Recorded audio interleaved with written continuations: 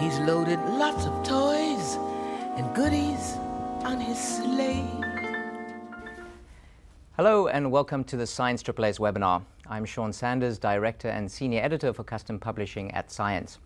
This is the final installment in our Science and Life series, in which we've been addressing important, timely and sometimes controversial topics that impact us all, but with a particular focus on the sciences.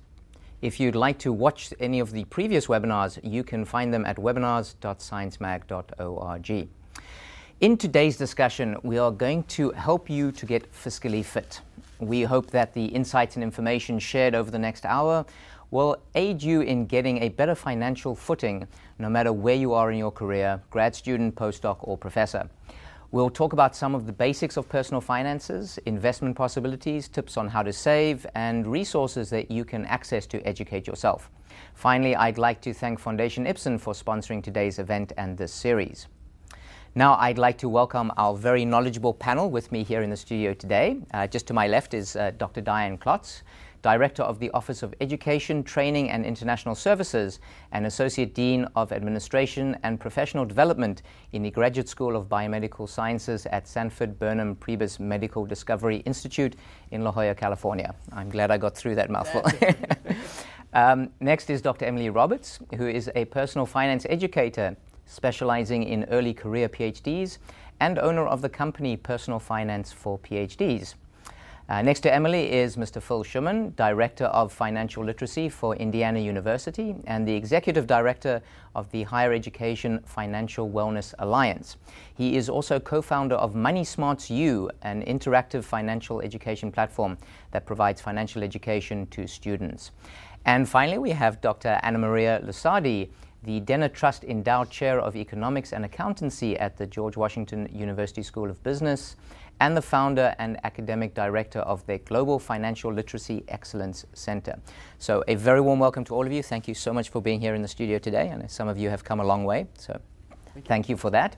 I'm going to give each of our guests a chance to introduce themselves, as we usually do, and tell us a little bit about what they do and what they bring to today's discussion. So Diane, we'll start with you. Thank you, Sean. As Sean mentioned, I am Diane Klotz, and in my role at Sanford Burnham Prebys, I oversee our graduate education administration as well as our postdoctoral training initiatives. And so, along with my fantastic team at SBP, we work with our PhD students and postdoctoral fellows on all aspects of their career and professional development. And it's not infrequent that we receive questions from them wanting to understand what they can do now as students and postdocs to set themselves up financially for the future, and also maximize the small amount of money that they're receiving from their stipends and their fellowships now. We also work with faculty. The faculty are often not knowledgeable about how they can support their students and postdocs, but it's not because they don't want to. They really want to understand that. So we try to take a holistic approach and keep the conversation open around a lot of these topics. Wonderful. Thanks, Diane. Emily. Yes, again, I'm Dr. Emily Roberts. My business is Personal Finance for PhDs, and through it, I educate and support PhD trainees and PhDs in the workforce around their finances. And I do so through seminars that I give at universities. I host a podcast, also called Personal Finance for PhDs. I run a community called The Wealthy PhD, and I have a variety of free and paid resources and services that are available through my website, which is pf4phds.com. And I started my business shortly after I defended my PhD in biomedical engineering from Duke. And basically at the time I looked around and saw a dearth of resources that were tailored specifically for the unique financial challenges that PhDs face. So I decided to create those resources, and I'm delighted to be part of the panel today. Great. Thanks, Emily. Phil. Hi, my name is Phil Shuman. I'm the Director of Financial Literacy for Indiana University. So in my job, I help implement financial education programs for all 7 campuses across the state of Indiana. Basically, we focus on students, faculty, staff, and try and figure out ways that we can educate students to help them make informed financial decisions before, during, and after college. So we've done a lot of things in our program. We've implemented a peer-to-peer program. We've launched a website. As Sean mentioned, I'm also co-founder of Money Smarts U, the financial education platform that we built to use at Indiana University and other universities throughout the country. And basically, we do that, and then we also help tackle the idea of emergency aid and other ways that we can help students complete college and avoid some of the barriers to completion. I'm also executive director of the Higher Education Financial Wellness Alliance, which basically just helps put programs in place across the country, or helps support institutions that are trying to put financial wellness programs in place at their schools, help them tap into some of the research that's out there that shows why this is such a valuable investment for other institutions. And so basically we're trying to launch a national alliance that's going to help institutions get these things up and running. I should also point out that I did receive a D in high school chemistry, so I am vying for the least sciencey person ever to sit on this panel. Thanks, Phil. Anna. So I'm Anna Lusardi. I'm a professor of economic and accountancy at the George Washington School of Business. And as a researcher, I actually do a lot of research on financial literacy and personal finance, measuring how much people know and also looking at the financial decisions. And I have founded a center, the Global Financial Literacy Excellence Center, because we also want to disseminate the research work that we do.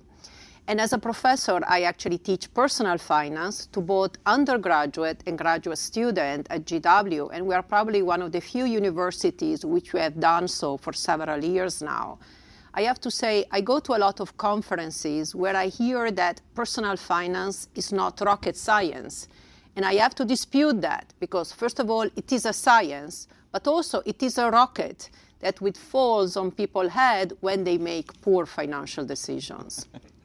Okay, well, we're going to try avoid that rocket, if possible, by the end of this hour. But before we start the discussion, we do need to state up front that none of us are professional financial planners, CPAs, or tax experts. So please do not mistake anything we say as professional financial advice.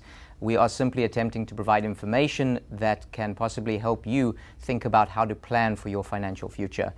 Please always consult a professional before making any decisions with financial or tax implications. So with that disclaimer out the way, what I'd like to do is jump in by taking a look at our title. Fiscal fitness for scientists, the cost you pay for ignorance. So there's a few terms there that I'd like to pull out. Firstly, scientists. Three of us at least, or three of the panel are scientists, including myself, and we don't exclude you, Phil, but you're an honorary scientist for today. So although the webinar is focused at scientists, it certainly applies much more broadly than that, and I think we all agree. I think all of you talk to people besides scientists, so we include engineers and non-PhDs as well in that, so I wanted to point that out. The second thing I wanted to bring up is the term fiscal fitness, which I have to admit was not mine. I found it in some article online that I read, but I really liked the term. And we were talking before the webinar, and Anna, I'm actually going to come to you on this, is that it definitely is an analogy to be had between wealth and health. So maybe you'd like to talk about that and what fiscal fitness could mean. Yeah, I like very much that analogy because, for example, in health, we know and we are aware that we have to make some sacrifices today for some better result in the future. And so that intertemporal relationship is also in financial decisions. We sacrifice today, for example, to save, but we are going to have a higher income in the future, for example, when we need, that money. And so, I think that's a very important part. The other thing, which I think is very important, is that we do this and we make financial decisions because we want to feel better. We want to be financially fit, and that's a very important part for personal finance. Kind of remind that the objective is actually to live a good life, and that's true for health and it's true for financial health as well. And I think if I can add to your point about being scientists. Mm-hmm. And what you just said, as scientists, we're all taught to follow protocol and standard operating procedures. And a lot of times, these financial decisions are very individualized, but with a little bit of work, one can actually create a standard operating procedure or a protocol for themselves. And so I think that's a lot of what we're going to talk about today, what goes into that. But there is a way to think about this like a scientist and remove some of the overwhelm that comes when you don't make a lot of money and you're not used to trying to figure out, how do I save money now that I don't really have for the future. But you can think about it very scientifically and take that approach, and maybe that makes it a little less threatening for individuals. I want to add also, kind of drawing those two ideas together, I think that PhDs and scientists are also very well positioned to already be doing a lot of long-term thinking with respect to their careers. And personal finance and physical health and so forth also takes a long-term view. And so if you can just shift some of that thinking that you're already applying on the career side over to the financial side, I think you'll be very successful. And I think it's kind of important too, like using the fitness analogy here, like this is a muscle in a way, and it's something you need to be training every single day. And if you can build those habits over the course of time, you're going to be in great shape. So what we want to see people do is really on a daily basis. Yeah, the long-term goal is this fiscal fitness, whatever you want to say, but it's going to involve taking steps in the daily process in order to make that happen. So if you can get in the routine of making good financial decisions on a daily basis, you're going to be in great shape long-term. So start off with 5 financial push-ups a day. Exactly. Build it up. But scientists and athletes are in a sense ideally suited to make financial decisions because they have a long-term horizon, and also they know the importance of discipline and practicing. So, that's they are already at a good starting point. And all of these tie in nicely to the third point I wanted to make about the title, and that is the word cost, the cost you pay for ignorance, because I think to your points is scientists and I guess everybody needs to think long-term about what they're going to do. And if you don't start doing things early, there is a cost that you're going to pay, right? So any thoughts? I mean, I would say it's not just a cost of, a compounding interest or anything like that that's going to get you to the retirement standpoint. It's also a cost of like mental health, mental well-being here, where if you're not paying attention to your finances, if you're not seeing how you're doing financially on a daily basis, it is going to cost you from a stress standpoint, which is going to affect your ability to really, your academics, your family life, anything along those lines is going to get touched if you ignore what's going on in your financial life on a daily basis. In some of our work, we quantify the cost of ignorance. And just looking at that behavior, it is a staggering cost. So, for example, if you don't, compare different mortgages and you get, for example, the first mortgage that you are offered and you pay, let's say, just an 1 percentage point higher interest rate, that's a staggering cost. If you don't pay your credit card on time, if you pay a lot of fees, that's a staggering cost. If you don't pay attention to your investment and to the fees, the costs are very important. And, some of the costs are very real, and some of the costs are a little bit silent. So, for example, you might not save for retirement, and you don't see or feel the cost now, but later on the cost is there, and and it's actually very visible then. And so we need to consider and thinking short term, but also long term. To expand on that slightly about the ignorance, I think during especially the PhD training period, when there's a low income and it's very difficult to get through that financially, people tend to be willfully ignorant, right? They may know in the abstract that it's important to pay attention to their finances, but they choose to, because it is a difficult and painful subject, they choose to set that aside and not focus on it. But the thing is that the PhD training period is, in the US at least, 5, 10, 15 maybe years before you can get that higher income. And there is a huge cost in delaying focusing on your finances for that, decade-ish period of time because of compounding interest and so forth. We're going to come to compounding interest for sure, and a few other things. So I thought this would bring us nicely to the first question I want to ask, and that is, what are the questions that our viewers need to be asking themselves as they think about their financial future? Because as Emily, as you said, the decisions are very individual. Oh, sorry, I think it was you, Diane. The decisions are individual for everybody, and we're all going to have different tolerance for risk. We're going to have different goals in our lives. So what are the kind of things they should be thinking about? So Phil, why don't we come to you first? I mean, I think you kind of said it right there. What are your goals? What are your priorities? I think that's the number one question, because ultimately what finances do is they help you accomplish a goal. So it could be short term, where I'm hungry, I want lunch, how am I going to accomplish it? Or it's long term, I want to save for my kids' college, how am I going to fund that?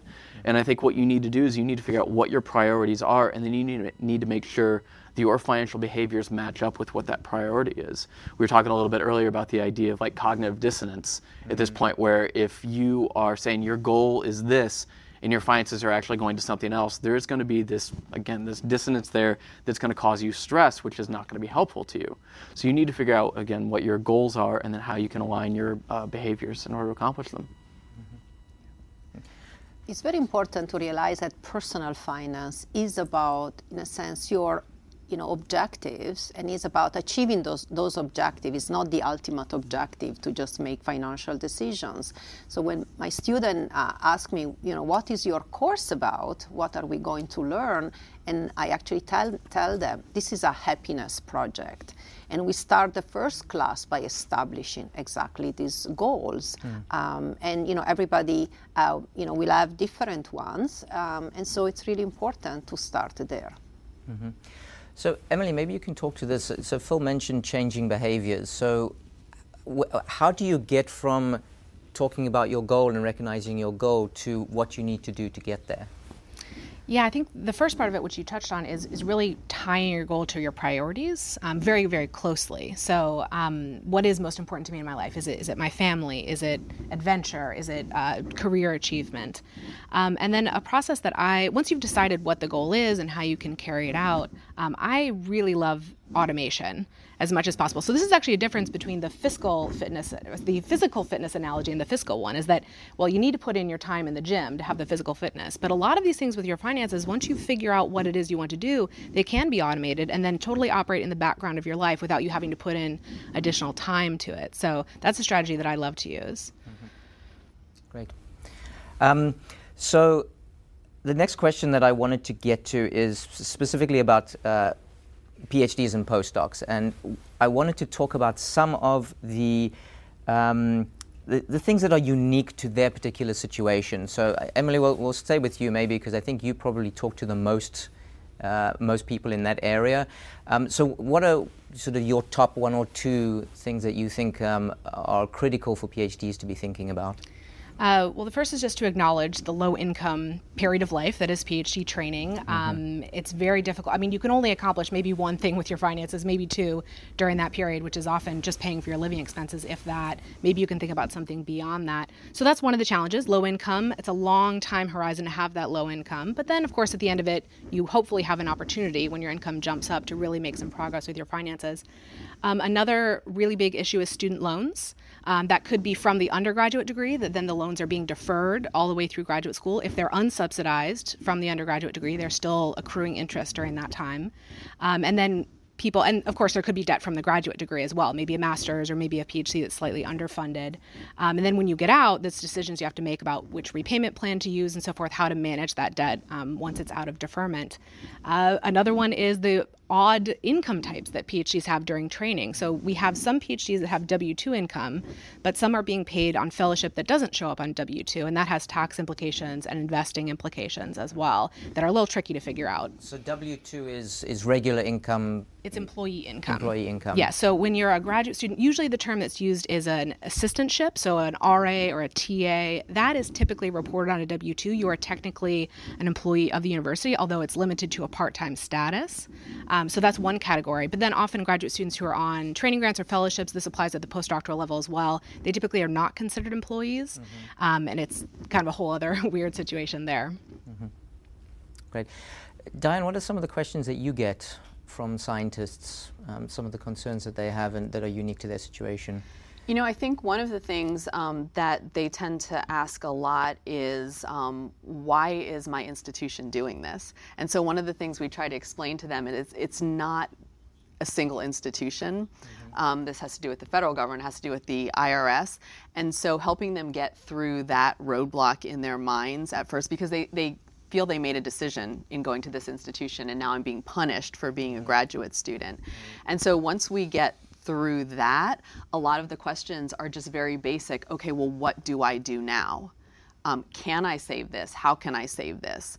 Some of our students, depending on where they're coming from, especially our international students, they're not even familiar with the fact that there are some very basic savings options that they can do. So it really just comes down to, I don't even know what to do with my money other than the feeling that I don't have enough money to save. So what do I do now?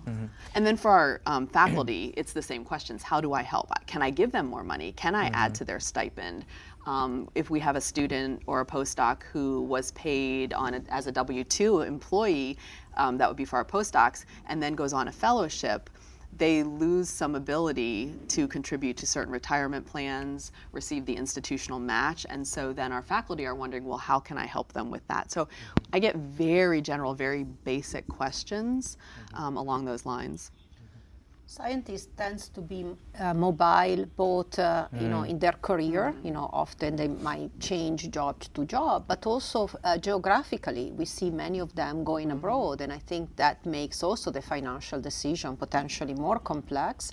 So something to think about is certainly the income side, the tax side, but also the expenditure side. So, for example, what are some of the benefit and costs that come from living, for example, in a really expensive city? If you move from, to Geneva or to Paris or Tokyo or San Francisco, like the cost of living can be particularly high.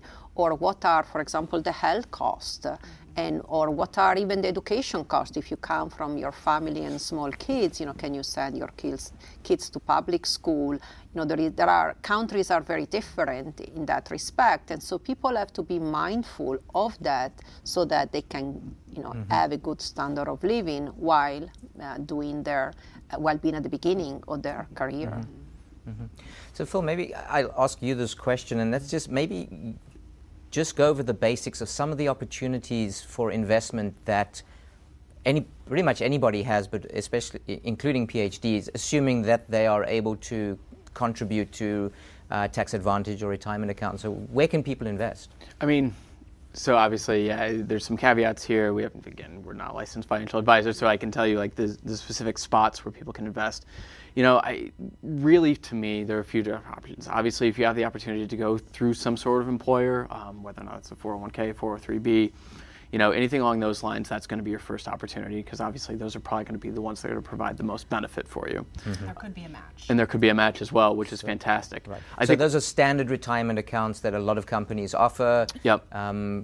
It's taken out, your money's usually taken out pre-tax. Yes. And sometimes, as Emily said, there's a match. Yes, and what I think is most important, and this is regardless of whether or not you have a 401k, 403b, IRA, traditional IRA, Roth IRA, any of those things, what the research shows is that a person that contributes between 12 and 14% of their gross pay per month in total will have a successful retirement. Now, if you're a PhD student, chances are you're getting started a little bit later. So that 12 to 14% is going to have to be a little bit higher than that.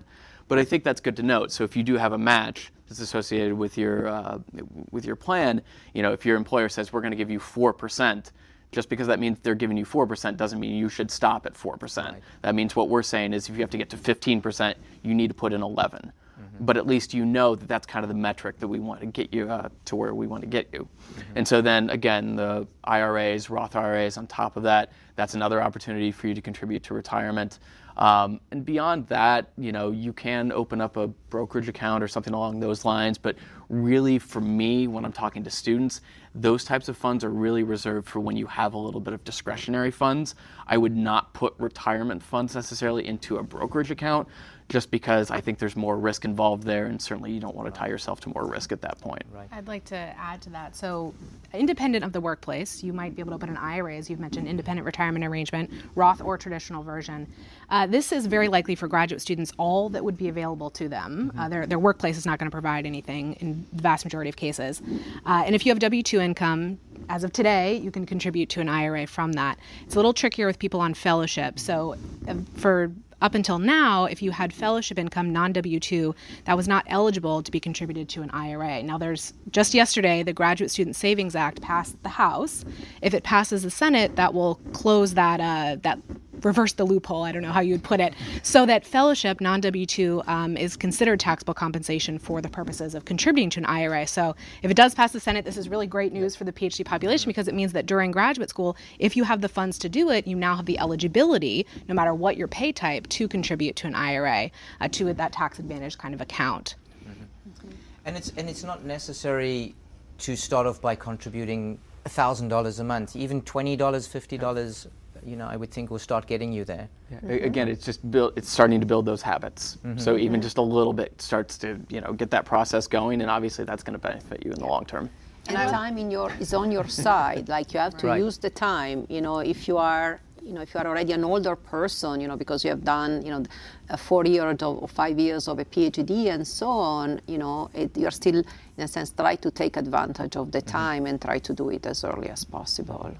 And I was just going to say, for anybody out there listening today, I know at my institution that has a nice match for the 403B. Less than half of our eligible postdocs participate. Wow.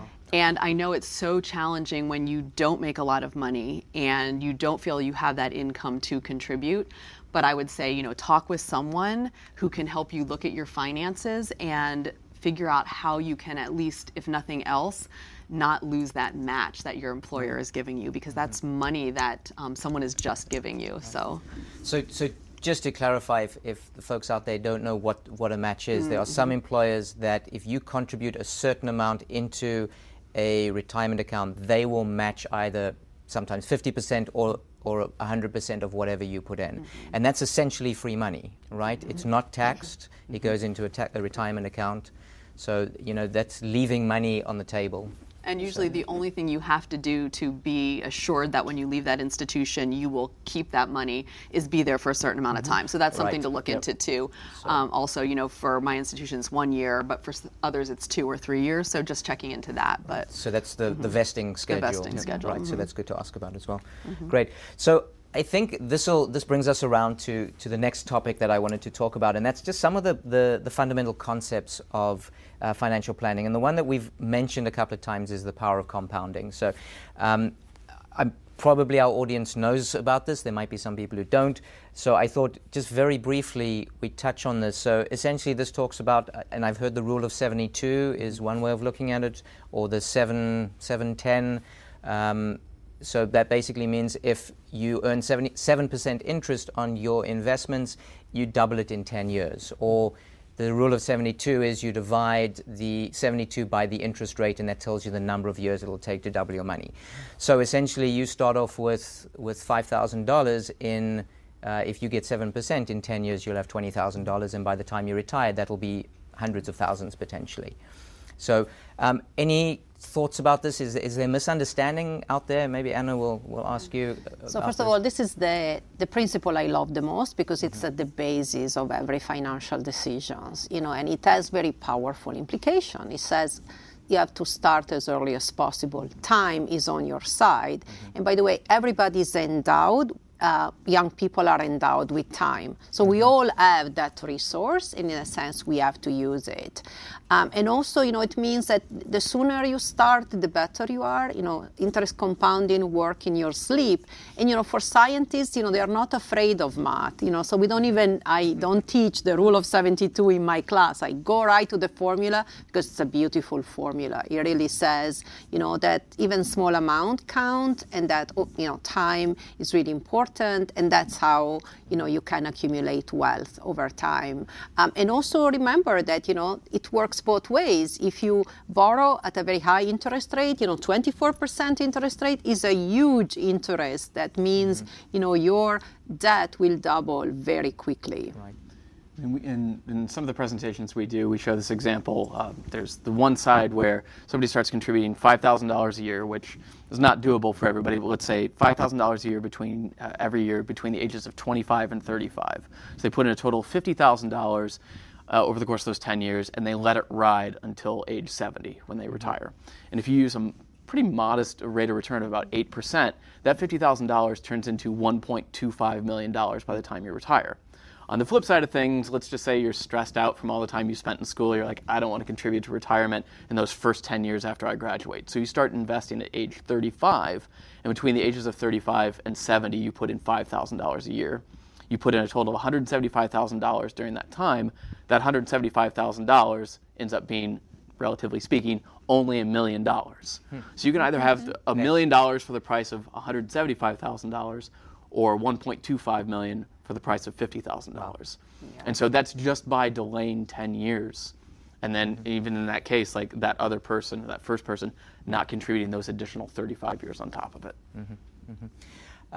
And I also wanted to touch on, because I don't know how much time we'll have to get to the details of this, but to Anna's point about costs, is if you are investing in expensive financial products like certain managed mutual funds and you're paying maybe 2% fees as opposed to an index fund which is maybe less than 1%, you are losing a lot of money as well. And Anna, you had a figure, I forget what it was. Yeah, so like 1 percentage point over 30 years is a quarter of your wealth about, right? So like, again, interest compounding works because the fees are, sure. And so, 1 percentage point is a big fee that you are paying. So, be very, very careful. I think also the academic research is pretty clear on that, index fund, which have the lowest fee, are usually the one that deliver, this higher return over time.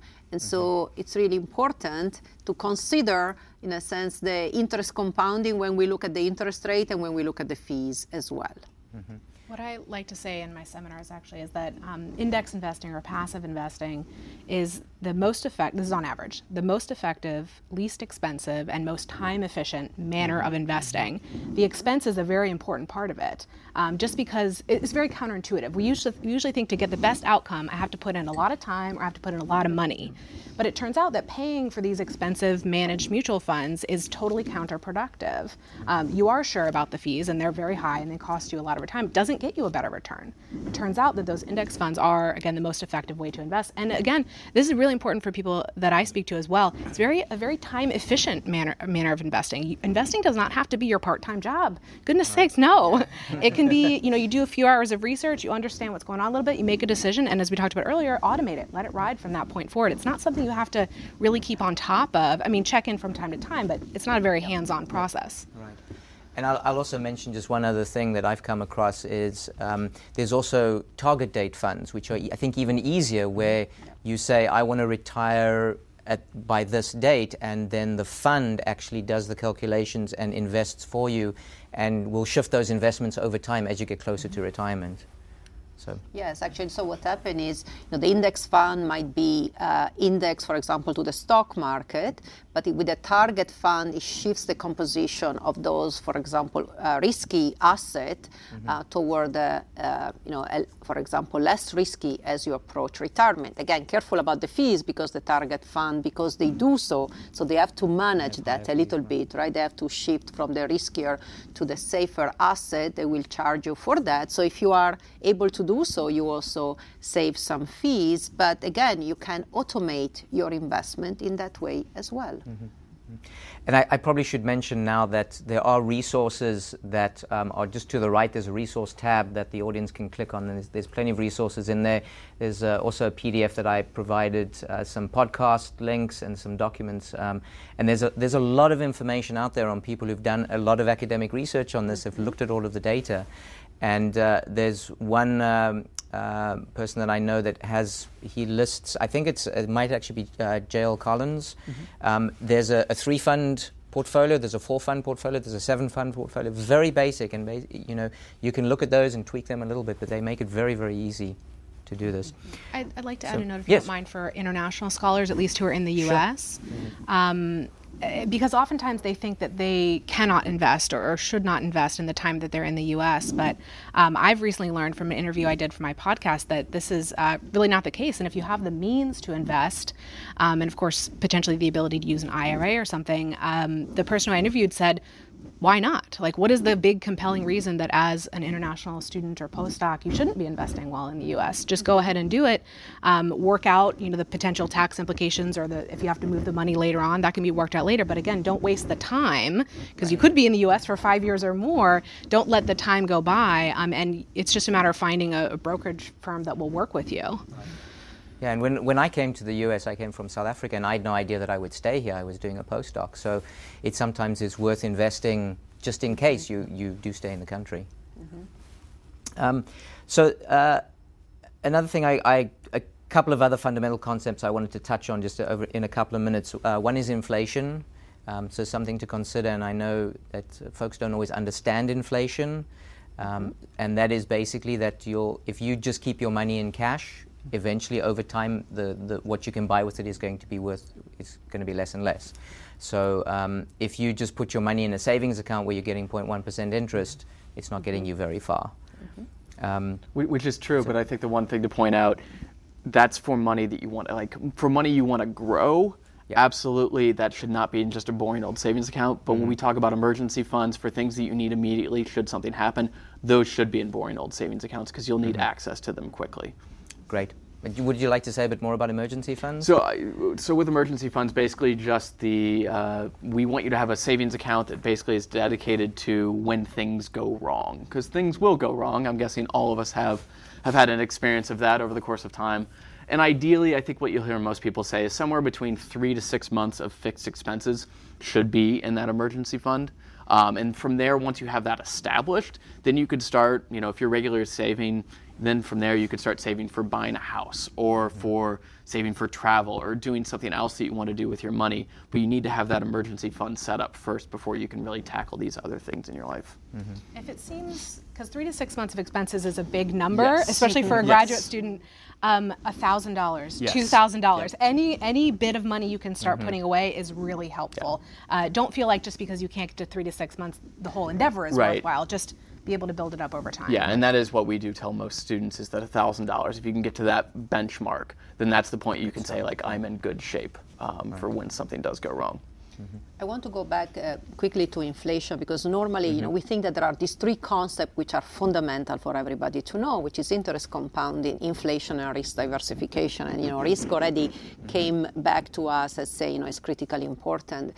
But, inflation is another, in a sense, concept that people really need to keep in mind. Every financial decision is about the future, in a sense. And we need to keep into consideration that prices do rise over time. And so if you don't take action, you are actually getting poorer over time. Just because prices, rise, and interestingly now at a low rate, potentially, even low, less than 2%, but 2% over time still is an increase. And so, it's not safe, in a sense. I always say is this, putting the money into the under the mattress is the less safe thing you can do, because you are losing purchasing power. You might actually even lose the money if you forget about that, and it's not fun to sleep on money anyway.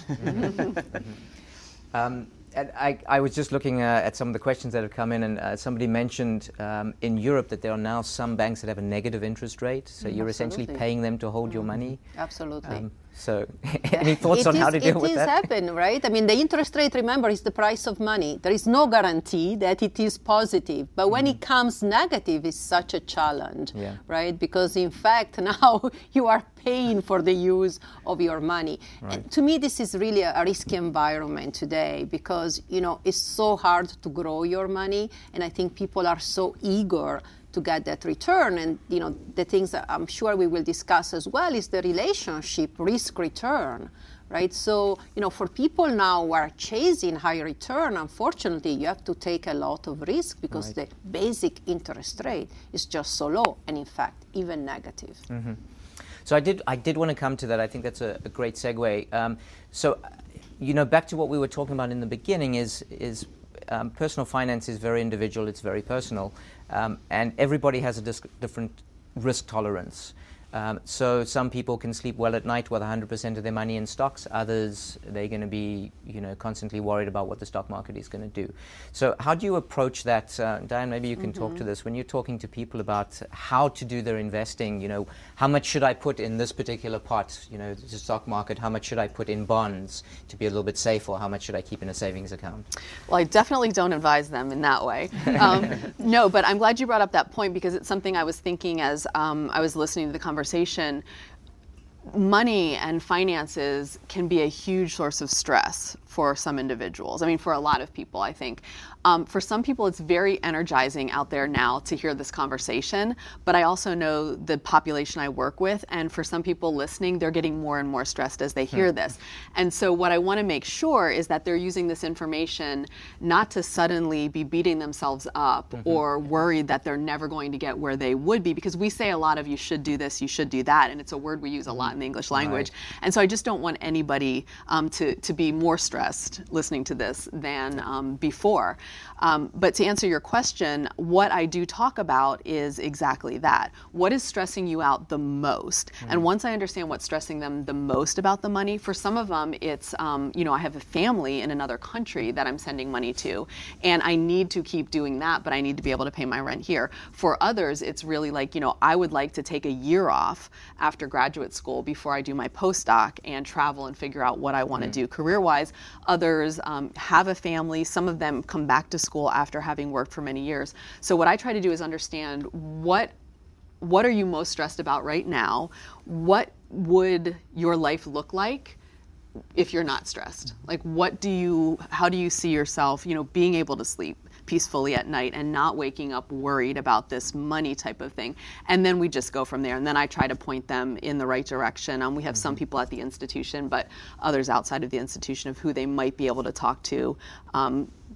3 very knowledgeable professionals right here who I'll be sending people to as well. So, but I think it's really about understanding, for me, what stresses you out the most, because that's what I want to mitigate, because I'm trying to help our students get through graduate school, our postdocs decide where they want to go after their postdoctoral training.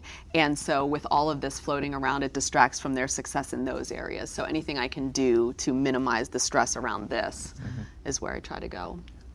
Great. So talking about stress, how about we talk about debt and debt management? Not to make anybody more stressed than they already are, but hopefully this will be helpful. So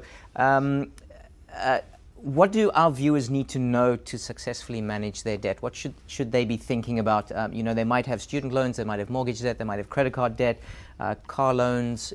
How do we think about this, Emily? Well, I would say the first thing to consider is the interest rate on all of the debts, and then you can create a plan for which one to tackle first. Some kinds of debt, I would say, especially high interest rate debts, need to be kind of tackled before just about anything else that you do with your finances, maybe accepting the emergency fund of some degree. Yeah. But then lower interest rate debt, like especially mortgage debt, compared to against the long-term rate of inflation in the U.S., mortgages are not at a much higher interest rate. And so that could be something that you put off until you have all your retirement accounts being funded and so forth. So the first thing to look at, I think, is the interest rate, and then you can kind of triage the situation from there. I think that's right. I think we also look at it a couple different ways, where if you're trying to prioritize how to get rid of your debt the fastest, aside from like a credit card, if you have some sort of like 20% interest rate, you definitely need to tackle that first. You need to organize your debts in such a way that's going to be beneficial for you getting rid of it as fast as possible. Now, what mathematically what you should do is obviously prioritize by interest rate, but we do find that there's a human component to it. There's a behavior piece to it, where if you're putting a lot of effort towards something and you're not seeing progress initially, so if you could use this as an example, you could use like if you're going to the gym all the time trying to lose weight and you don't see much progress, you're more likely just to be like, I'm not doing this anymore, I'm going to go eat a cheeseburger. So what we do see is there's this psychological component to it where you do organize it not by interest rate, but by instead the amount left, the balance that's left on the loan. You organize it that way, and if you see the progress going faster, you feel more incentivized to keep going. So again, if you go back to the gym, you're working out all the time, and you're seeing that weight loss progress initially, you're going to keep going. Right. And so we want to see people do that too, if they don't feel like they have the discipline to stick with it, if they're not seeing that balance go down as fast. Another way to say that is manage your credit score. Your credit score, because it's a score, is actually a summary of your behavior. And it also matters very much for the interest rate you're going to get. So, a big recommendation is just have the highest credit score possible. What it means is, first of all, pay on time. What it means is don't max out on kind of credit cards and so on, and have a good mix as well of your debt. The credit score is consequential today. So, your credit card interest rate will be lower, your mortgage will be lower. Your employer even knows your credit score. So he knows which type of person you are in the type of financial decision you make. But, if your, in a sense, credit score is poor, there are consequences in the long term as well, because it's going to make borrowing, for example, much more expensive today and in the future. So that's another way in which you can be savvy about your debt. I would challenge that a little bit. Like, credit score is absolutely important, and people should, definitely try and get a good credit score. But I think one thing we don't want to see people do is trying to achieve a perfect credit score, because there are some things in there that would actually make you create some negative financial behaviors. So what we tell people is, once you have a credit score and your credit score is between 300 and 850, once you have above a 720, just keep doing what you're doing, because 10% of your credit score is made up of that diversified portfolio of credit. And basically what that means is, if somebody's like, we're going to try and help you get a good credit score or a better credit score, one of the things they may recommend is you take out different types of debt. And it seems counterintuitive, like, for you to improve your financial life, you have to take out more debt. So we want people to also understand that a credit score is not an indication of your financial health, it's an indication of your borrowing health. Right. Yes. That's how you are rated. So it's important to be aware of that, because it has consequences on your interest rate. It doesn't take into consideration, for example, your mental health costs, that it can be very stressful, right, to do certain things, or, or to be able to pay on time. But I think you have to be savvy about how you manage your debt, and be aware, I would say, at least of your credit score and how it is calculated, so you can factor it in. And we should say, so I know the credit score in the US. I'm familiar with that system. I'm guessing there are other countries that have similar systems, maybe slightly different. But I know that this is particular to the US, and I know it's used extensively, as you say, even by employers who will look at your credit score before hiring you. So it's something to be aware of. If folks don't know anything about the credit score, but know very little, there's a lot of information online. There's basically 3 credit rating agencies, and they all produce their own credit scores, which could differ very slightly. But trying to manipulate your credit score, I think, is a very dangerous thing to do, because it's made up of, some things that are transparent, but others that are very opaque. And But, a good financial behavior achieve that good credit score, right? And so that's another incentive, in a sense, for good financial behavior, in particularly at the debt side, right? So when you don't pay your credit card on time, unfortunately, this has implication beyond that simple operation. There is a misconception floating out there that it's positive for your credit score to maintain a balance, for instance, on a credit card. Not true. Pay them all off every month. Don't try to manipulate the score in that way, because it's just not true. Because, at the end of the day, would you rather have some debt or no debt? And I would hope the answer would be no debt. And if that's the case, pay off your credit cards. That's actually why I don't really care for the term debt management, because I know that debt is a part of almost everybody's life, especially in the U.S., but it's not ideal. And really, we should be talking, I think, about debt elimination and not debt management. Of course, for a time you have debt, you need to manage your way out of it, but debt is not necessarily, it's not a requirement for your life. You can, operate through your life largely debt-free should you choose to. But also, we shouldn't follow a rule, zero debt, right? Mortgage debt is, in the U.S. is almost essential, also because, there are tax implications. You can, the debt per se can be very beneficial, and also student loan. You might take up the debt to go to school, so we don't want to follow a strict rule. So I want to pick up a question that came in because I think it comes to an important point. And the question is it necessary for PhDs to study financial statements? The reason I bring this up is because my answer would be, it's important for everybody to study financial statements. And back to what you were saying, Diane, that half the people don't even get their employer match. Maybe if they looked at their paychecks and their statements, they might learn something. So maybe we could, any thoughts on how you might answer that question? Well, I mean, I think just at the very basics of going back to my point about eliminating stress or reducing stress in your life, the more you know, the more you can manage. And I know a lot of people who have tried to look at financial statements way after the fact and get very stressed out, and then they're in a state that they didn't even realize they were getting themselves into. So I think just from that perspective alone, it's really important.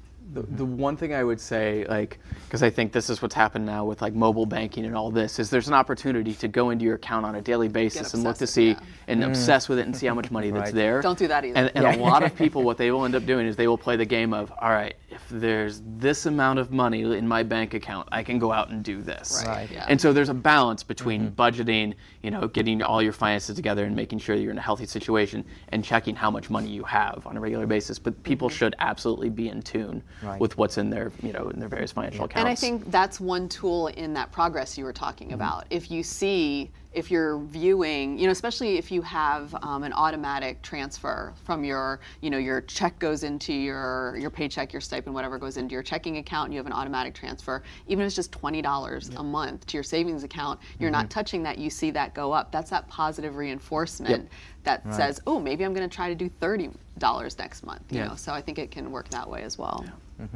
So I'm going to come back, we have about 10 minutes left, come back to something that Emily was talking about earlier, and that's we all know that graduate students and postdocs are not the best paid workers in the world.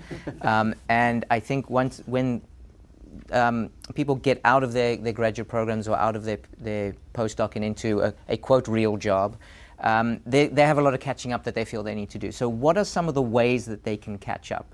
Do you have any thoughts and advice? We'll start with you, Emily, since I know you talk about this. Yeah, so there's a really popular piece of advice in personal finance broadly, which is live like a college student, which means when you have your first job post-college, keep your lifestyle low, save the difference, and don't immediately inflate your lifestyle. I think the better advice is live like a graduate student, or because graduate students sometimes even have a lower lifestyle than college students do. But the general principle is, once your income increases, okay, sure, if you've been living really close to the bone, if you're at the poverty level, yes, of course you're going to be increasing your spending. You want to be comfortable. But really you should be targeting making up for, the lost income over those previous years. And that means saving a lot, investing a lot, paying off debt quickly. And because you hopefully have a much higher income, there's really a lot of room to be able to do that if you don't radically increase your housing expenses, radically increase your transportation expenses, and other similar fixed expenses in your life. So get the more expensive ramen. And let's not forget the importance of negotiation, and I say that in particular for female scientists. We see that women, tend not to negotiate.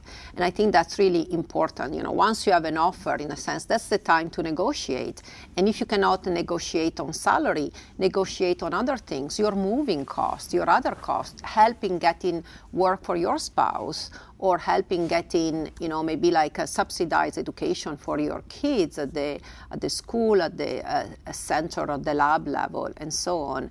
It's a critical, important time, and the level of that income, or keeping those expenses low, can also help you in making up for potentially a relatively low income. So getting into that first job, don't just, because you're getting paid so much more than you were as a postdoc or grad student, don't just grab it and say, okay, I'll take it. So good, so negotiate. Something we didn't touch on when we talked about debt was debt repayment mechanisms, and I think, Phil, you wanted to talk a little bit about public service loan forgiveness. Yeah, so obviously public service loan forgiveness is big in the academic world. More than likely you're going to be working for a nonprofit, so there's an opportunity to take advantage of public service loan forgiveness. There have been a lot of stories that have come out lately that have said people are not getting their loans forgiven. I think there's some caveats to that basically the program works, it's still new, and certainly it's new in terms of people actually qualifying to get rid of it, because the program started, 12 years ago? 12 years ago, so now we're seeing the first people that have ever qualified to get rid of the loans or have their loans forgiven. That's now starting to take place. But what it means is, though, you need to be diligent about all the paperwork that you have that's going to show that you've been paying on your debt for those 10 years, that you have been that you've been employed during those times. You have the employer showcasing, they're showing that you've been working for them as well. You've been showing how much money you're making over the course of time. And if you keep all that paperwork together, you should qualify to have your loans forgiven after those 10 years. What we have seen is that some of the mistakes people have made is some of the student loans they've taken out, they don't qualify. So you need to make sure when you're taking those loans out that they do qualify. And then you just need to be contacting your loan servicer and making sure that you're up to date and not just assuming that everything is going according to plan. Because this is a big deal, especially for those in the academic world, that if you can have your loans forgiven, it is going to be a big help in terms of helping you move your financial needle forward. Certain loan servicers are pretty notorious for dropping the ball on recording the payments properly and everything. So it's really important for the borrower to stay on top of that. Public service loan forgiveness is a great boon for some people, but I don't want a PhD thinking that just because they're eligible, it's the right path for them. Yeah. If you have the opportunity to pay off your loans faster than 10 years and without forgiveness, certainly consider it. It's not, obviously depends on the amount you borrow and the amount that you make and so forth, but don't think just because you're eligible that's the right path for you. Great. So we've had a number of questions, and we did touch on this, but perhaps it's worth repeating. We've had, I think, 3 or 4 questions from the audience about what investment opportunities are available for students or fellows that are not on W-2 earned income, especially for retirement. So maybe we can just recap some of that, and Emily, maybe you could do that for us. So if the Graduate Student Savings Act passes the Senate this week, I don't know in what year this goes into effect, but we will start to have the opportunity to contribute non-W-2 fellowship or training grant income to IRAs. So the problem and the prohibition that people have had in the past, if this passes, will be reversed. Now, if for some reason it doesn't pass and we continue in the situation that we've had with non-W-2 fellowship and training grant income not being eligible to go into an IRA, there are certain workarounds, by the way. If you're married to someone with taxable compensation, you can contribute. If you have a side hustle, you can likely contribute from that income. But assuming that you don't have any workarounds, or maybe even the case that, hey, you max out your IRA and you want to go beyond that, that's the point when the brokerage account, the taxable brokerage account that Phil mentioned earlier, is appropriate to use, at least until the time that you have that 401k or the 403b and you get more contribution room. So even a taxable account at this stage is actually really advantageous, specifically because for graduate students, sometimes postdocs, if you're in that 12% marginal income tax bracket or lower, you actually have 0% federal capital tax on capital gains and qualified dividends. So if you're using this index investing strategy and you hold your investments over the long term, you actually have a very low tax rate while you have this low income. So it's not a big disadvantage to be using the brokerage account. IRA is certainly preferable if you have access. Okay, yeah, great. And there are some complications for international students, or is it purely the income, the type of income you have, or are there certain restrictions to international students investing? I really recommend that people go to this recent interview I did from just a couple weeks ago on my podcast. It's titled, Can and Should an International Student, Scholar, or Worker Invest While in the U.S.? There's some nuances in that conversation, but the broad answer is, yes, you can. It doesn't matter if you're not a resident.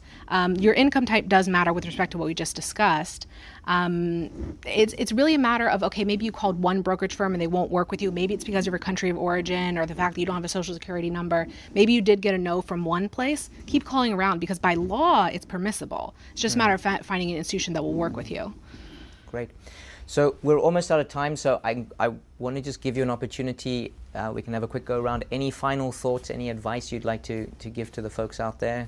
Diane, should I put you on the spot? It's, my advice is just don't stress. Like you mentioned earlier, you have time. And all of us have time. Even if you're further in your career, you have time. It's never too late to start, but don't stress. Just take a deep breath and start chipping away a little bit at a time and talk to people who can give you advice about these types of things. So it's kind of like find a exercise. partner.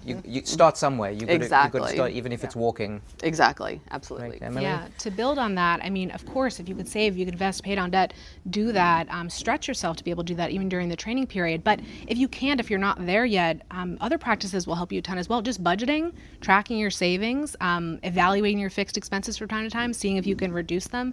These are the kinds of habits that you should be getting into, and you can use that time when you're in PhD training to develop those habits, and then it'll serve you very, very well once you have that nice higher income later on, and you can really hit the ground running with your finances at that point.